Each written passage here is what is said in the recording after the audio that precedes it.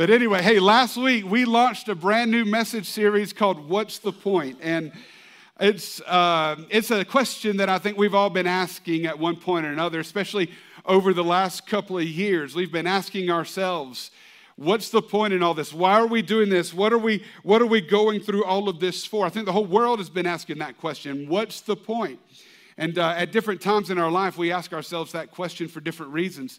I've got one for you. Have you ever looked at a cluttered room in your house, or maybe a closet that's just full of stuff, or maybe a cluttered drawer, and you look at that and you need to go through it. You need to do something about that, but you kind of looked at it and thought, what's the point? I think that we've got this in common. We've got this in common, all of us together as Americans. We all have this in common. We all have a drawer in our kitchen that is a cluttered drawer that is full of stuff. Am I right? Come on, you do. Don't pretend like you're all holy and you don't have a cluttered drawer. You don't have a junk drawer. Yes, you do. You've got that phone charger in there that you won't throw away for some reason. It's been years since you've used that. You've got that thing that your kid made at school and you feel bad about throwing it away, and you got to do something with it, so it goes in the junk drawer. You got a couple of pens that don't work, and you won't throw them away. Maybe they're Life Chapel pens. I don't know, but you just feel bad about throwing it away. There's 3 or 4 batteries floating around in there. They probably don't work either. Everybody's got that junk drawer. Every American does. And, you think, I should really go through it. I should really clean that up. I should do something with that. But then we just don't, because we think, well, what's the point? Why mess with it? It's just a junk drawer. We've all got a drawer like that. Some of us have a room like that. Full disclosure, that's what our garage is right now. I think you see it on the screen. At one time, this is our garage. This is in real time. I took this picture yesterday. I have no shame, church. This is who I am. Take it or leave it. Our garage was not always this junky. It used to be organized. It used to look really good, but now this is what it looks like. And you got like the stroller, and the kids' bikes are in there, and you got some scooters, and there's some tools in there, because I'm so handy and I just like to do things with tools. I don't even know why I have tools. Talk about throwing stuff away. Like, why do I need a hammer? Come on. But, my drums are in there. They're in the back corner. You can kind of barely see them in this picture. But I want to tell you what you're really looking at. What most of this stuff is Christmas decorations. I am not kidding you. Most of this is Christmas decorations. That's what it is. That's right. And I'm not even mad about it, because in just a couple of weeks, Christmas is going to throw up in my house, and it's going to be the most wonderful thing ever. Come on. I'm so excited. I love Christmas. I'm like Buddy the Elf. You guys don't even know. I get so excited for Christmas. And so right now, I look at all that clutter and I think, what's the point? Because it's all going to come out and it's all going to go in the house in just a few weeks. But then after Christmas, we got to figure it out. That's the deadline. When Christmas is over and it's time to put everything back to normal, we're going to do something with all the Christmas stuff and get it out of the garage. My goal is to get at least one vehicle in the garage this year. 2023 is our year. I believe it. I'm claiming it in Jesus' name. But I honestly, I think this illustration, you can move on. Thank you. I think this illustration is well taken, though. I think probably all of us have something like that. We've got a drawer, a closet, a garage, something. And we've thought about it many times. I should really do something about that. But we think, what's the point in dealing with that right now? I'll just put it off again for another day. But here's what I think. I think for a good many of us, there is a room in our heart, or there's a drawer in our life, and every time we look at it and every time we think about it, we think to ourselves, I really need to do something about that. I really need to deal with that stuff from my past that's just kind of gotten thrown into this drawer or into this closet. But then we look at it and we feel so overwhelmed by it all, or we think, it's too far gone to do anything about it now. So we just kind of say, what's the point? And we go on living our lives with this cluttered mess somewhere in our souls. And I believe that one of the reasons that God brought us together today is because He wants to help you finally do something about it. He wants to help you deal with that so that you can live the life He's dreamed for you in the future. And that's actually what we're going to talk about today. We're going to talk about how to deal with our past so that we can move forward into the future that God has planned for us. I want to invite you to join with me in prayer. Let's ask God to speak to our hearts today. That's why we preach the Word. The Word speaks, and I just want God to speak to our hearts today through His Word. Come on, let's pray. Father, I thank you, Lord, for your Word. I thank you, God, because it is life and it is power and it has the authority to change us when we receive it. And so, Lord, I pray over this congregation today in the name of Jesus Christ. I pray, Lord, that we would have ears to hear your word, but more than that, we would have a heart ready to receive it, God. And as we receive your word today, it would take root in our hearts and it would produce a harvest, God, of righteousness for your name's sake. Today, Lord, because of your word, we would become more like Jesus. And we thank you for what you're going to do. In Jesus' name we pray. Everybody say amen. Amen. Amen.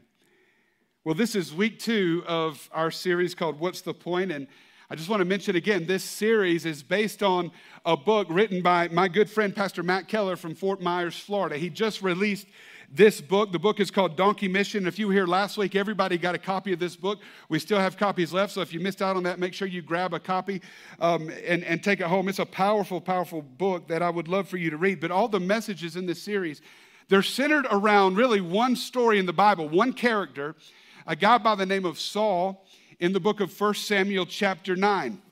And we find that Saul was sent out in this chapter on this pointless mission to go out and find these donkeys that had gotten loose out of his father's yard. And this mission that he went on to find these donkeys that were running around somewhere, they actually led to a greater mission in his life. But that whole scene of him walking around trying to find these donkeys, we call that a donkey mission. And we all have those in our lives. Donkey missions are those things when we're not physically chasing donkeys, but we're going after something that seems pointless. We're trying to be faithful to what we've been asked to do. We're trying to do what we're supposed to do, but we are kind of looking around and we're saying, I don't understand the point in what I'm doing right now. All of this kind of just seems pointless. And we broke all of that down in the message last week. And so if you missed it, be sure and check it out on our YouTube channel or on our podcast.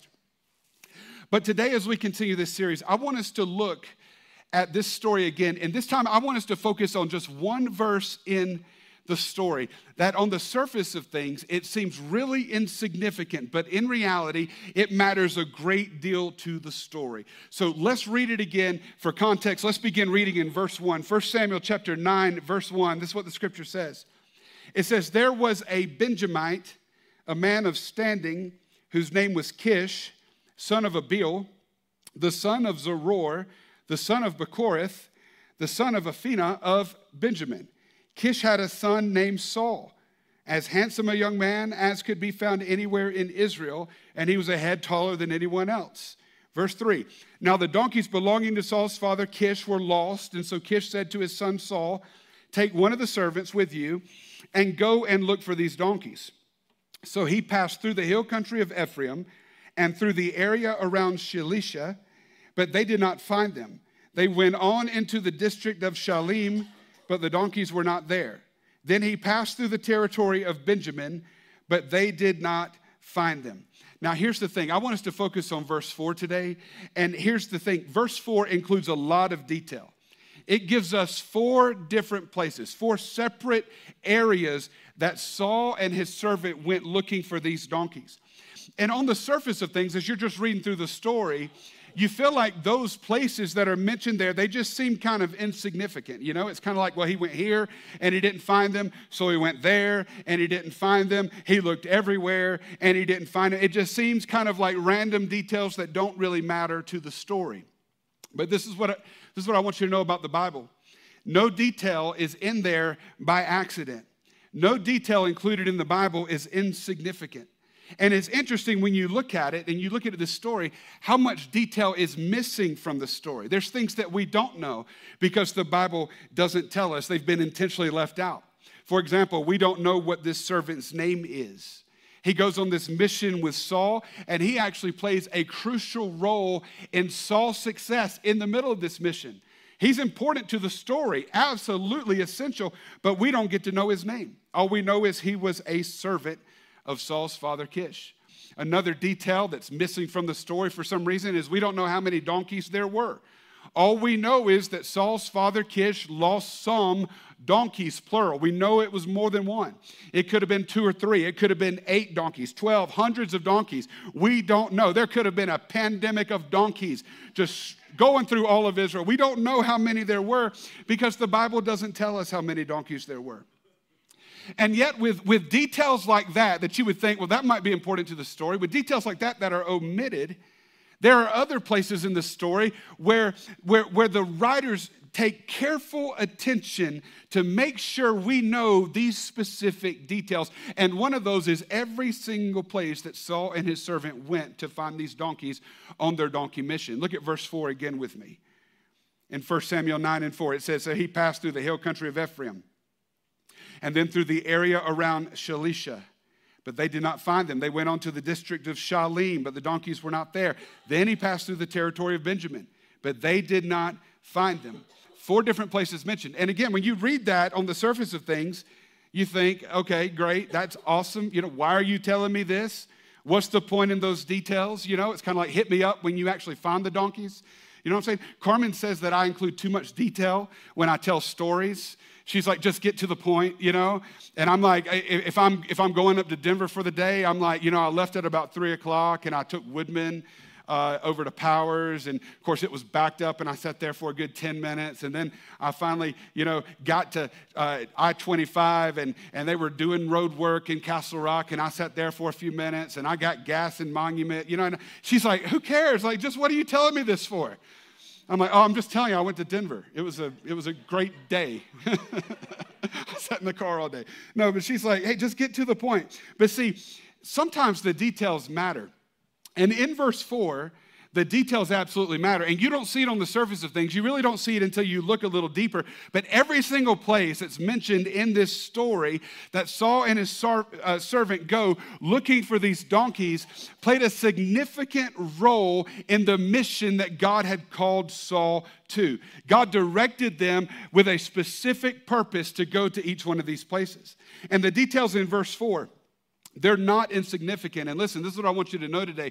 The details in your life are not insignificant either. The details of your story, they matter. All of these places that Saul went on his donkey mission served a purpose to get him from the donkey mission to the greater mission. And in the same way, listen, every stop in your donkey mission, every stop in your life serves a purpose to help you get from the place you are now to the place that God wants you to be, the place of your purpose, the place of his destiny for your life, the place that God dreamed you would be when he formed you in your mother's womb. I want to give you 4 quick truths today, and here's the first one. In the same way, no detail in the Bible is insignificant, no detail in our story is insignificant either. The details matter. And while we don't have time to break down each one of these places and why they're important to the story, and by the way, Pastor Matt does that in the book. He takes 4 chapters and he talks about each one of these places. It's so cool to see. While we don't have time to get into all that today, I do want to examine the last place that verse 4 mentions, that they went looking for these donkeys. The scripture says they looked for them in this place called the territory of Benjamin. The territory of Benjamin. Why does that matter? Why does it matter that they had to go through the territory of Benjamin? Well, I want you to look back with me at 1 Samuel chapter 9, verse 1 again. Look at verse 1. It gives us Saul's genealogy, and notice what it says. It starts off and it says, there was a Benjamite, a man of standing whose name was Kish. And then it goes through and lists everybody that Kish was related to, the whole line there. And then it finishes up and he says, all these people were people of Benjamin. They were people of Benjamin. So what the scripture is telling us is that Saul was from the tribe of Benjamin. He was the great, great, great, great grandson of this guy named Benjamin, who was the great grandson of that guy named Abraham. And so when it says that he went through the territory of Benjamin, essentially what it's saying is he had to go through his own stomping grounds. He had to go to the place where he grew up. He had to go to the place where his family is from. Literally, he had to take a stroll down memory lane in the middle of his donkey mission. And here's the principle for you and me. In order for Saul to move into the future that God had for him, he had to first recognize and deal with his past. He had to revisit his past in order to be prepared to engage his future. And that's why his donkey mission that went in crazy circles put him back in the territory of Benjamin. Let me ask you today, have you ever gone back to visit your old stomping grounds? You know, I think most of us in the room here, we probably didn't grow up in Colorado Springs. You know, you guys that did, you are the lucky ones, you know. You guys are the real deal. You're so lucky you don't even know it. They're like, no big deal, whatever. I'm a native. That tag on my car is real, you know. We tell our girls all the time. We went and looked at leaves this weekend, and we tell them, like, you guys have no idea how lucky you are. Because I'm like, look at that. And they're like watching the DVD in the car. And I'm like, turn it off and look at the leaves. Look at God's creation. This is so beautiful. They'll enjoy it one day. But I tell them all the time, like, they're so lucky. But most of us moved here at some point in our lives. Carmen and I, we moved here in 2011, and I love living here, but I also love going back to my old stomping grounds. I grew up in a small town just outside of Savannah, Georgia, called Rincon. Rincon. People were mean growing up, and they called it Stinking Rincon. It was terrible. But I love the place where I grew up. It was the prototypical South Georgia town. Everything was kind of built around Main Street going right through the middle of town, you know. I remember when they put up the first stoplight. I remember that was a big deal. I felt like we had arrived. We have a traffic light now, you know. I was there before there were any fast food restaurants. Everything was local, you know what I'm saying? And it was cool, though, growing up in that town. I was only about 20 minutes from Savannah, which was a really big city to us growing up. And I was about 45 minutes from the beach. We went a lot growing up. You know, it was hot and humid year-round. And as kids, we practically lived every day outside, playing sports, swimming. You know, I would swim in a pool. We'd swim at the beach. If I couldn't get to the beach or get into a pool, we'd swim in the creek. Yep, that's the kind of life I grew up living. The rope swinging, everything. I lived it. I lived there until 2002 when I graduated high school and I went to college. And after college, I went right into full-time ministry. I took a job as a youth pastor in a town outside of Nashville, Tennessee, and I lived there 2 years working at that church. But check this out. 2 years after I'd graduated college, I had the opportunity to move back to my hometown and go on staff at my home church, the church where I had grown up, the church where I got saved, where I got baptized. It was the church where I accepted the call of God on my life at a young age.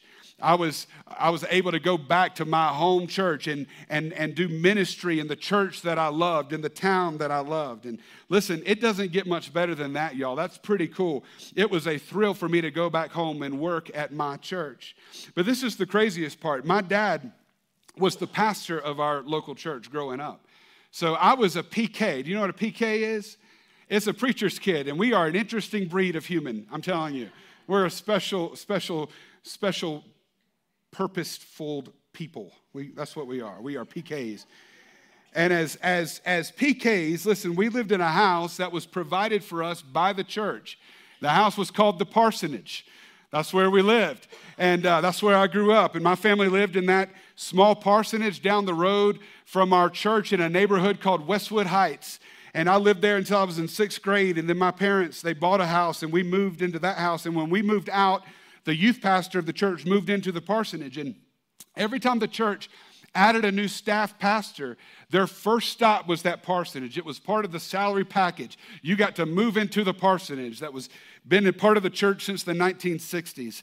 And so the youth pastors would come and go, and they would move in there every time. The children's pastors would live there. And whenever the church hired a new staff person, they would always move into the parsonage. So when they hired Carmen and I in 2007, the children's pastor that had been living in the parsonage moved out, and we moved into the parsonage. So check this out. I moved back into the house that I grew up in as a child. That's so cool. Except this time I was married, and our bedroom was my parents' bedroom when I was a kid. And I'm not going to lie to you, that was a little weird. That took some getting used to. It was kind of weird for a while there. But Carmen and I lived in that parsonage until we moved here to Colorado Springs in 2011. And in so many ways, it was so cool to be able to move back into the house that I'd grown up in as a kid. Most of my neighbors were still there, still living in the neighborhood. I could look outside my sliding glass window into my backyard, and so many memories would come flooding back to my mind of fall night bonfires and baseball games and freeze tag with my friends and all of that. But here's what I believe. I believe that stop in my old stomping grounds was essential in helping me get to the place of my greater mission and calling, which just so happens to be Colorado Springs. That move in my life was absolutely led by the Spirit of God. It was not an insignificant detail in my life that I moved back to the place that I had grown up in. Literally, it served a big purpose. And I really believe that if I didn't go back there first, I don't think I would have ended up where I've ended up in life. And it's the same with you and me. Maybe you didn't move back to your old stomping grounds, but think about it, because no detail in your story is insignificant. It is all tied together, and it all matters to where you find yourself today. And now listen, for some of us, the truth is, thinking about your old stomping grounds and thinking about your past and thinking about where you came from, that's something that you really don't want to think about. And it's not something that you really want to talk about today. Because for many of us, our past and moments of our past, or maybe entire seasons of our past, we wish they weren't part of our story. Some of you would rather do almost anything than go back to your old stomping grounds and revisit your past, because the memories there in that place are not pleasant. They're actually painful. There were things done to you in your past. There were things said to you in your past that scarred you and hurt you. Things happened back there that have made your life so much more difficult than it had to be. You don't want to talk about it. You don't want to think about it. You just want to move on. I get that. Others of us, there are things in our past we wish we could go back and have a do-over in, because our past is a place where we caused the hurt. And maybe that's you today. You created some pain in somebody else's story. Maybe you did things and said things that were hurtful to somebody else, and you've been trying to figure out how you move forward in a healthy way ever since, but it's hard because there's so much grief behind you and you just don't know how to fix all that back there. And the last thing you want to do today is take a stroll down memory lane and go back to that place of your past, because the place of your past is a place of great pain. And listen, I get it. I understand that. As I look back over my own life, unfortunately, it's not all been sunshine and roses. I've messed up in big ways. There are things that I've said and things that I've done that were hurtful. There were times when I was selfish and somebody else paid the price for it. There are decisions that I made for myself that ended up making life more difficult for somebody else. Going back home, going back and moving into the parsonage, it was cool because, it was great to see everybody. It was great to be home. My parents were there. So many people that I love were there. But it was in that parsonage where Carmen and I dealt with some of the biggest marital challenges we've faced since we've been married. God didn't just bring me back there so I could smile and be like, oh, my childhood was wonderful. He brought me back there so I could deal with some stuff in my heart that he needed to get out of me before I could come into my greater calling and greater mission.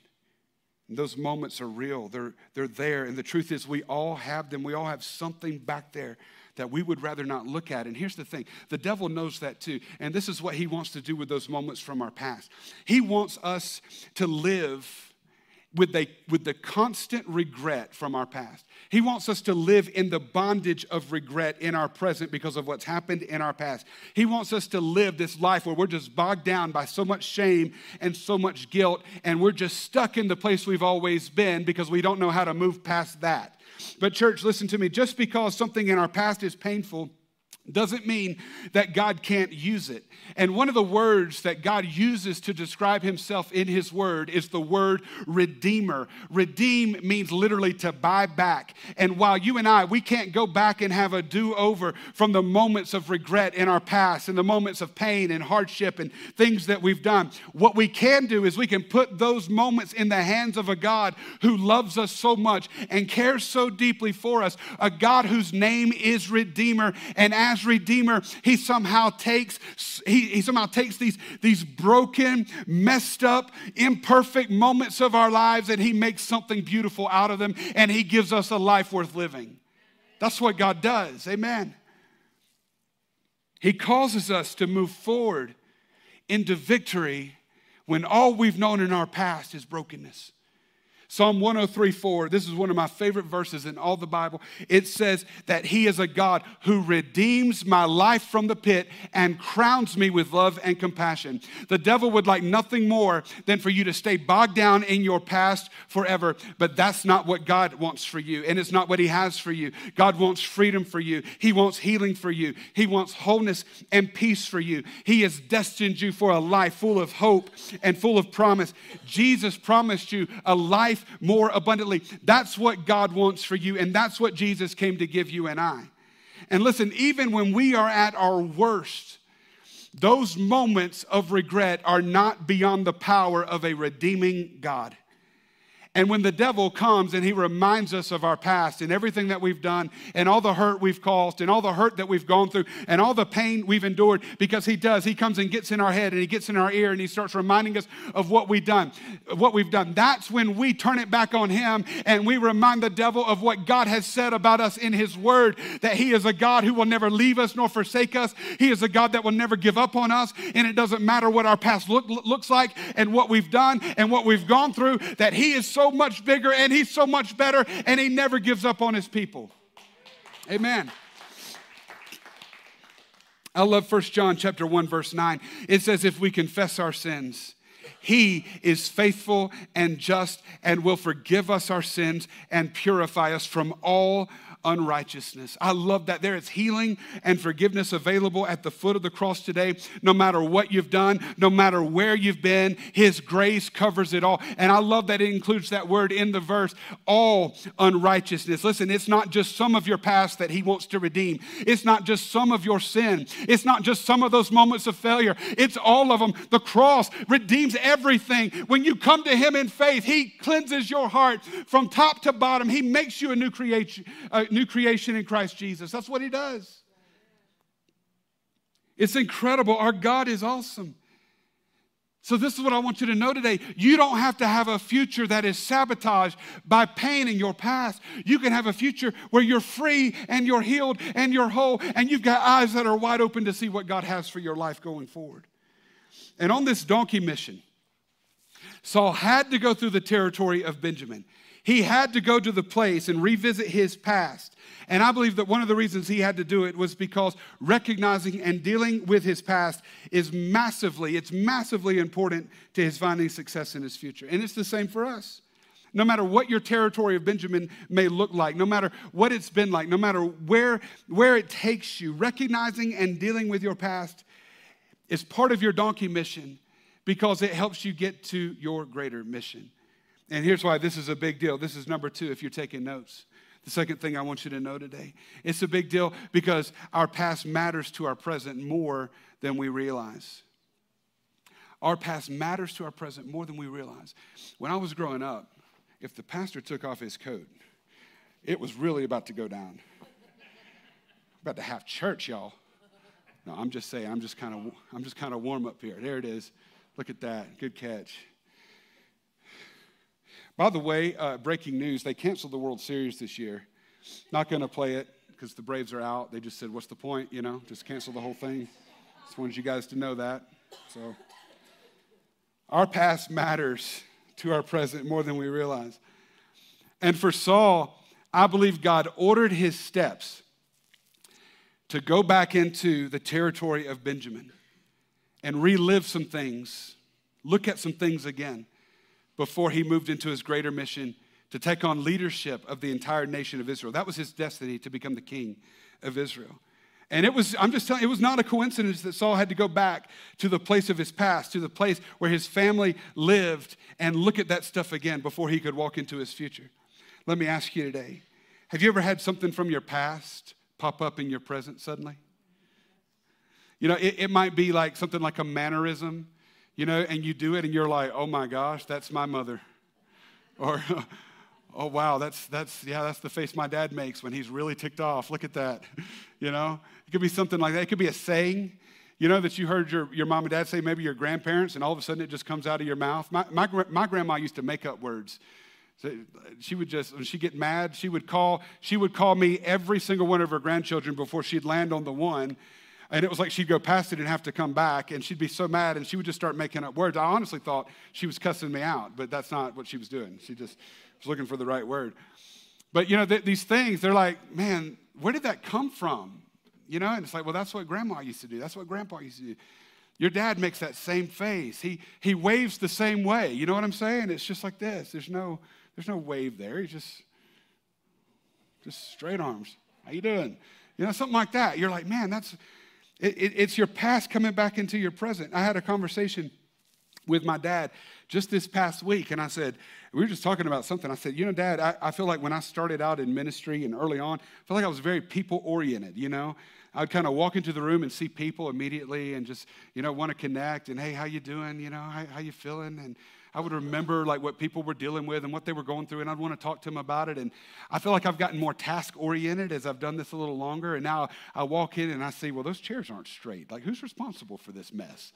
You guys don't even want to know what I think when I walk into my garage right now. But I was just telling my dad, I feel like I'm getting more task-oriented as I'm getting older. And he goes, yep, that was me. He said, when I first started out, I was very people-oriented too. And now I'm so task-oriented. He said, and it's bad. And he just said, I'm sorry. And I was like, well, that's not giving me any hope at all. That sounds like it's just going to go downhill from here. It's just going to get worse, But it's like it's something in my past that's now showing up in my present. And I'm like, where's that coming from? But on a serious note, have you ever seen where your past comes back up? And it's almost like you're looking at yourself in the mirror, but you don't see yourself as you are now. Instead, like when you look at yourself, you see that 12-year-old who's still dealing with so much insecurity. And you're thinking, man, I thought I was over that. I thought I dealt with that. Or you see that kid that's still struggling with the lies of, I'm not loved, and I'm not wanted, and I'm not good enough, and I don't have what it takes. It's like you look at yourself in the mirror and you hear the words of that coach that benched you and told you weren't good enough to play. You hear it all again in your heart. All of a sudden, it just shows up. See, your past can suddenly make a reappearance in your present. It can show up in the form of a habit that you just can't seem to break, and it just keeps coming back up. It might come up in the form of an attitude like anger.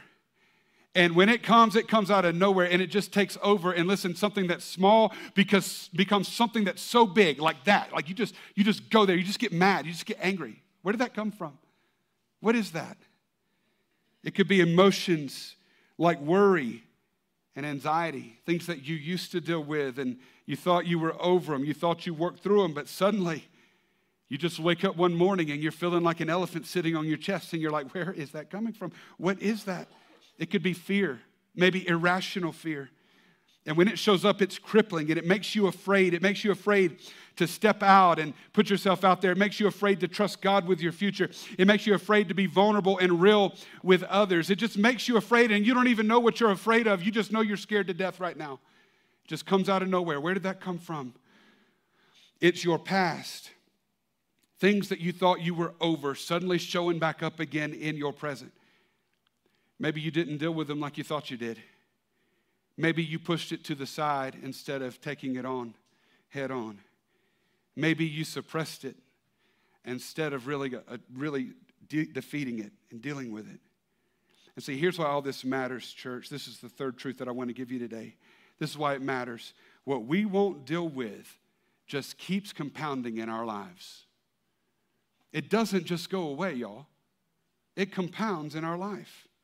It was true for Saul. If you read his story, you know that, yeah, he became the first king of Israel. Fantastic. You lived out your destiny, Saul. But when you read the story, you realize that his reign was not a good one at all.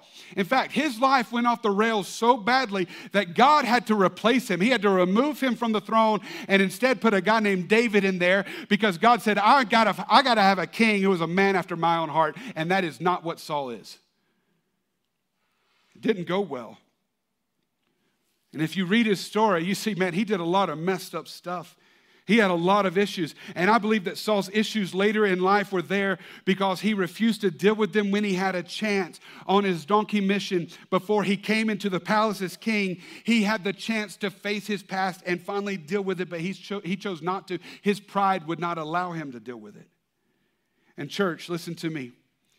I absolutely believe this is true. I believe it's possible that the issues that we refuse to deal with from our past now have the ability to compound and affect our future later. They actually have the ability to show back up and sabotage the next season of our life as well. And if you won't deal with it in that season, they'll show up in the season after that too. And if you won't deal with them there, they'll show up again. Why? Because God is trying to smack you around with your past and cause you to live this condemned life? No, it's because God wants you healed. He wants you free. He wants you to deal with it. That's God's heart for us. What happens when you don't deal with it and it compounds into your future? What happens to that anger problem when you don't deal with it? What does it look like 10 years from now when it's compounded and only gotten worse? And you're just mad about everything and you don't even know why. You're just an angry person.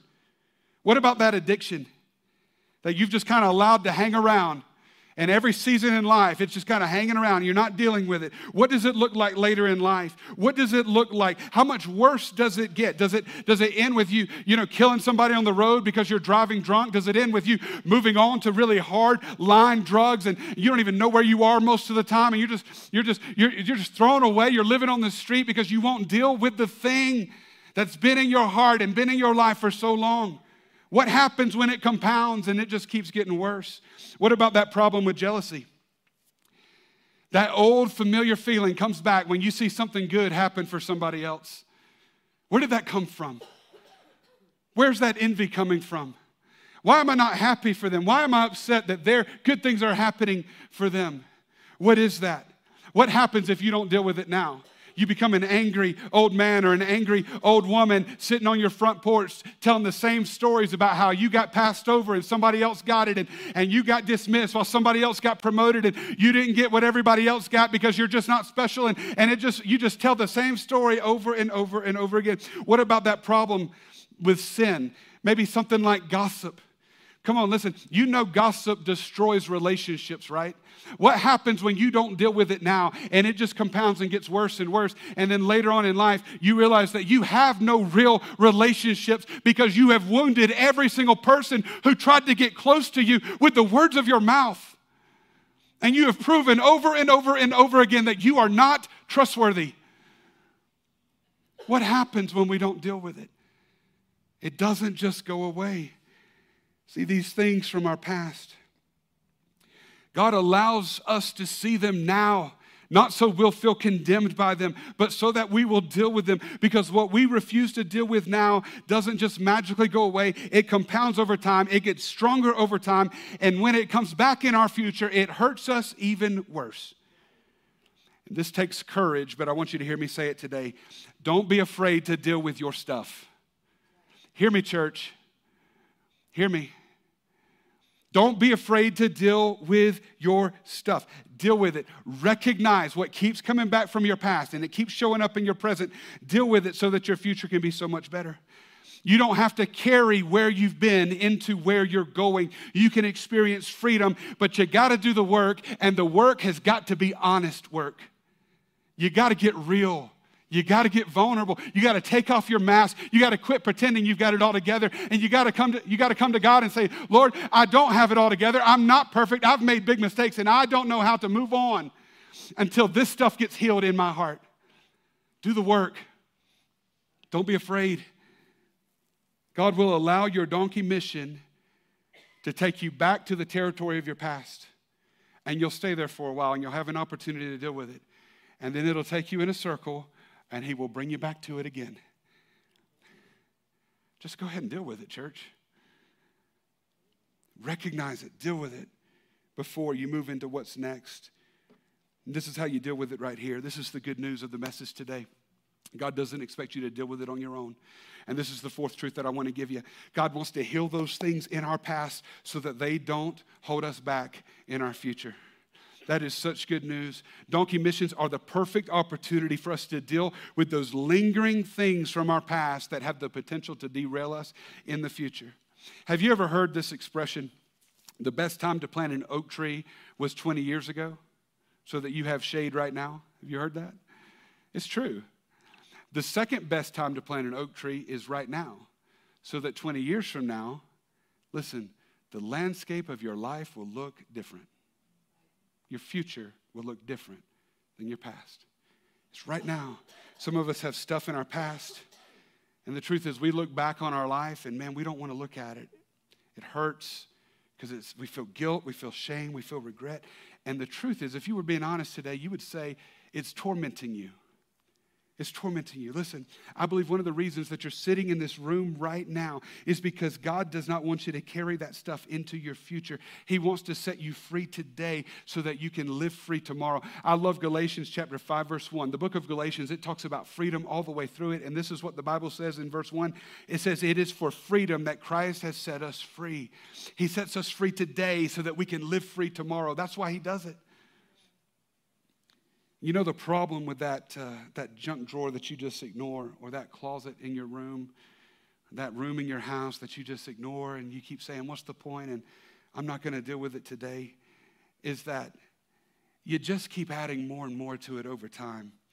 And then pretty soon, you know, the drawer doesn't close anymore and you're just like slamming it and you're just mad and batteries are flying out, you know. You just keep adding things to it. And the more you add to it, the harder it is to deal with. And what started as a little problem becomes a much bigger problem. And what started as a pretty insignificant detail in the story of your life has now come to define who you are. Because listen to me, it's not really that big of a deal if you've got a room or you've got a closet or you've got a garage that's full of stuff. But what happens when that room can't hold it anymore and you just keep adding more to it and it begins to overtake the entire house? That's what we call a hoarder. Has anybody ever seen that show? Don't watch it while you're eating. Just telling you. But see, now that has come to define who you are. It's not that you have a closet that's full of stuff anymore. It's that you've got a whole house and you can't even hardly walk through it anymore. That's what happens.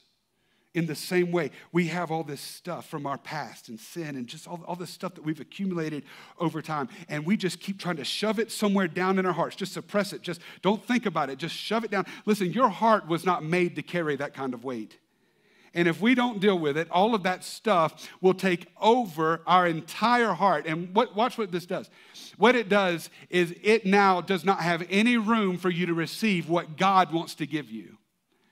Because all the stuff is in the way.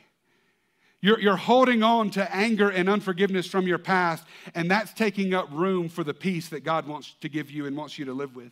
You're choosing to hold on to fear from your past, and that's taking up room for faith for your future.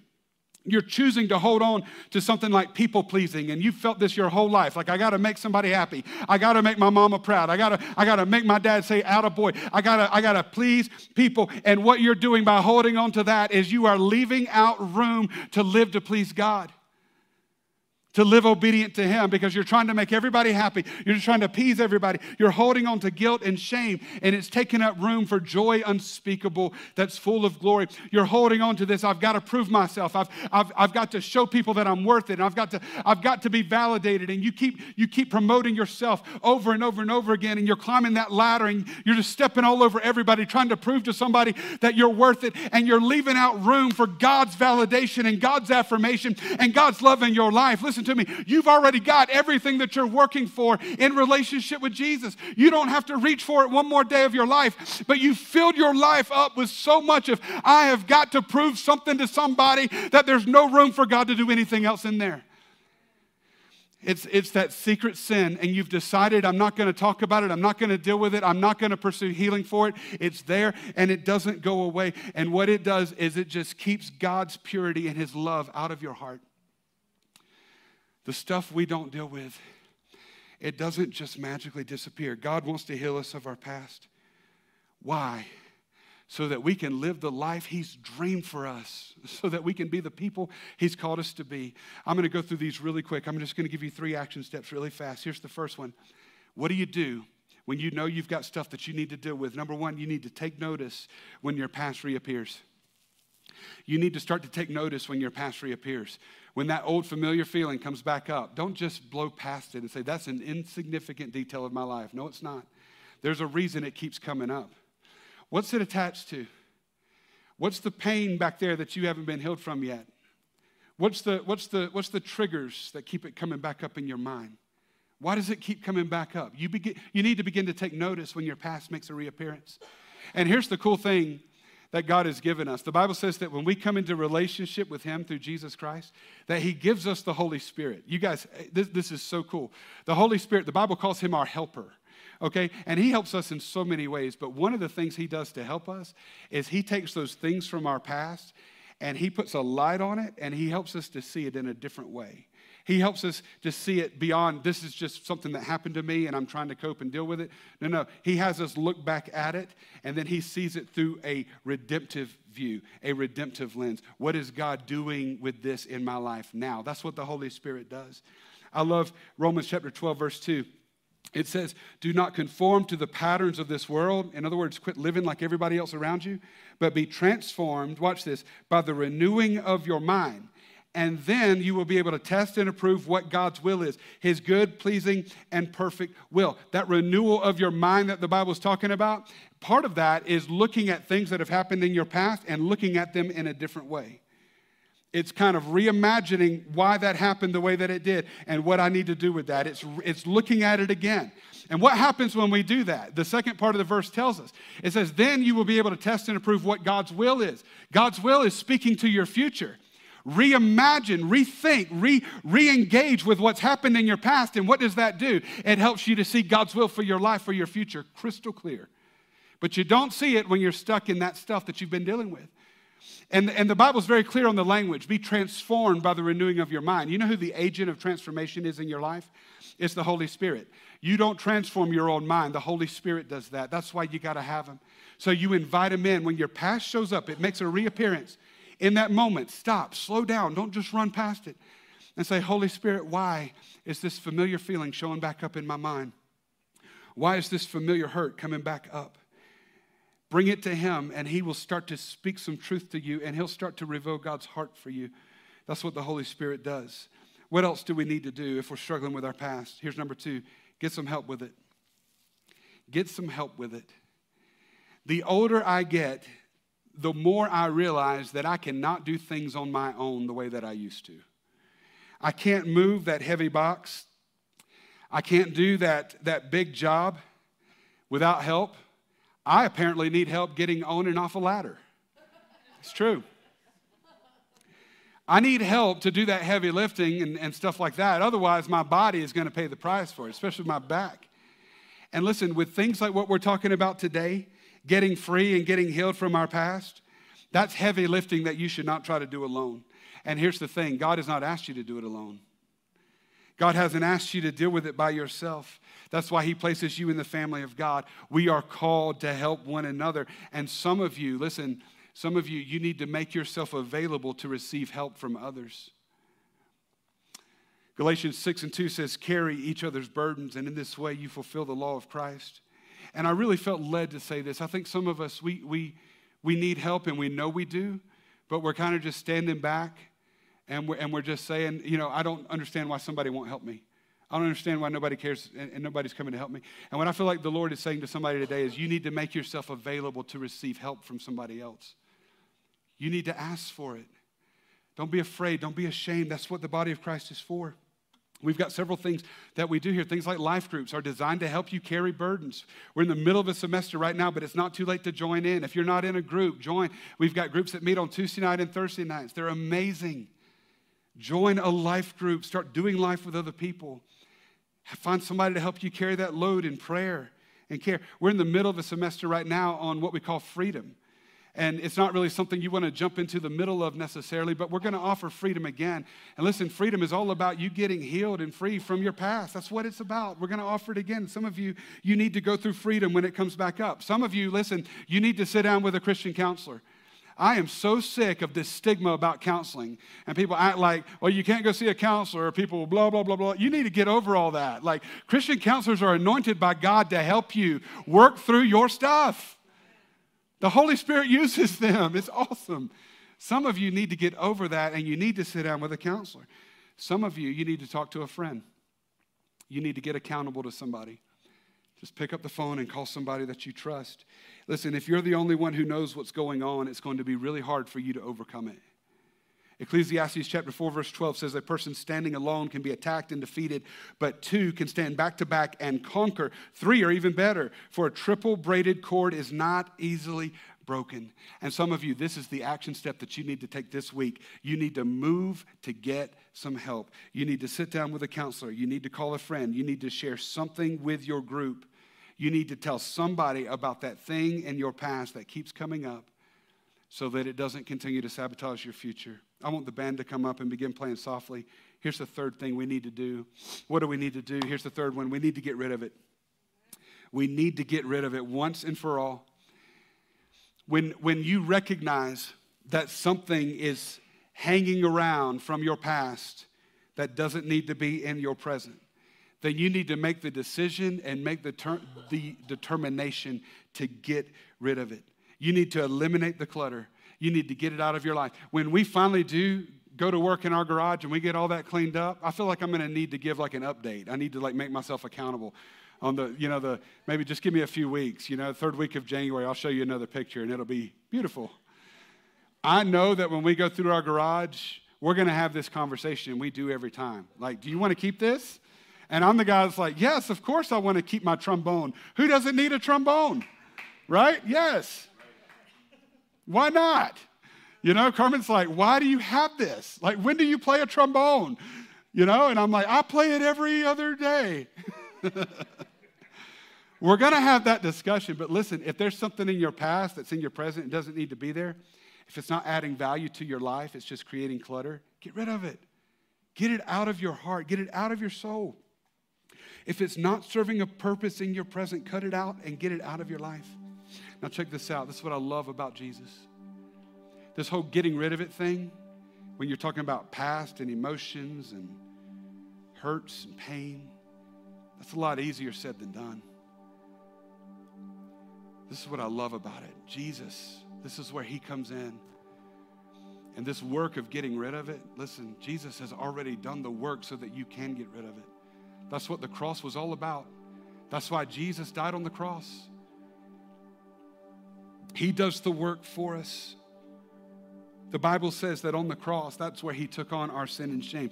You understand that he was perfect. He had committed no sin. But he took on our sin and shame. The Bible says he was wounded for our transgressions. He was bruised for our iniquities. And choosing to get rid of it is literally choosing to let the blood of Jesus do a work in your heart. That's what it is. It's just saying, yes, God, I know I need your help with this. Come on, you can make that decision today.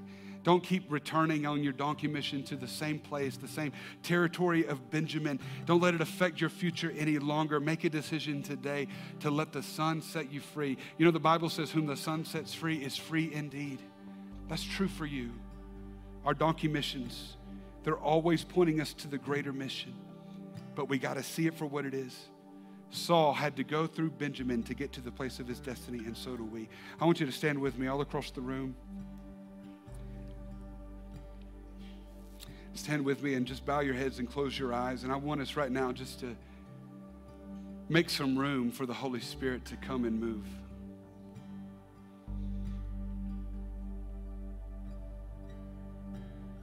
Holy Spirit, would you come? Would you come, Lord? Would you come and fill this place? Fill every heart right now, Holy Spirit. So much love. So much peace. Such grace. Do you feel his presence? He's here. He's moving right now. Come, Holy Spirit, move. Have your way. Come on, just open up your heart to him right now. He's here. He wants to do a work in you.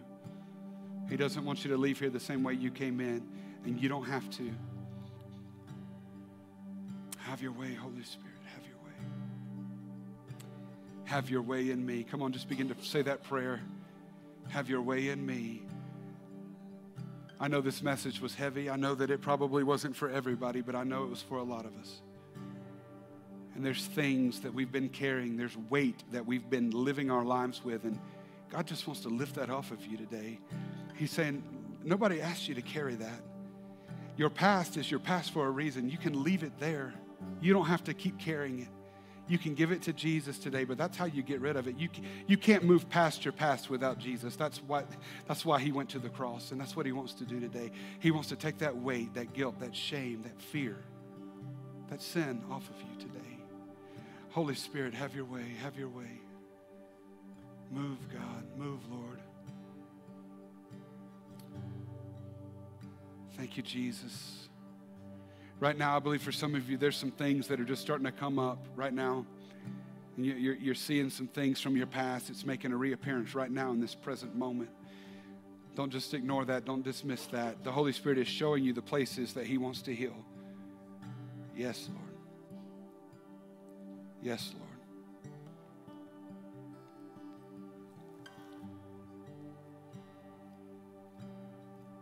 Somebody, you went through a relationship and it was so wounding. It was so hurtful. And you've been living with a broken heart for a long time. And God is illuminating that thing right now. He's saying, I want to heal you. I want to restore you. Just let him do it. Thank you, Jesus. Thank you, Jesus. Father, we come out of agreement with the lies that we believed around that hurt. That's a lie that we caused it. Yes, yes, yes, right there. Come on, somebody receive that. You believe that lie. That hurt happened to me because I did it. I caused it. They treated me that way because I deserve to be treated that way. That is a lie from the enemy. I cast it down now in the name of Jesus. Be healed. Be set free today. Thank you, Lord. Thank you, Lord. Thank you, Lord. I see in my mind right now, it's like a little boy, and he's got like a baseball cap over his face, and he's hiding, and he's got tears coming down. He's sitting in a corner, and there's just adults just ignoring him.